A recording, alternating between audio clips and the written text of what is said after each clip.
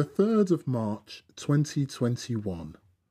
A reading from the prophet Jeremiah. My enemies are digging a pit for me.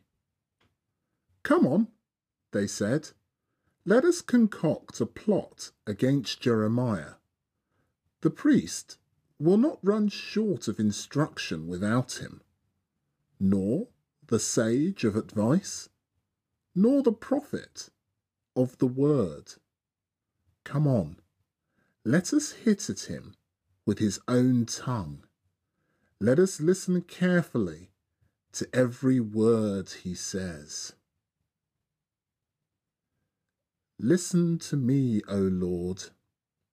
Hear what my adversaries are saying. Should evil be returned for good? For they are digging a pit for me. Remember how I stood in your presence, to plead on their behalf, to turn your wrath away from them. The word of the Lord.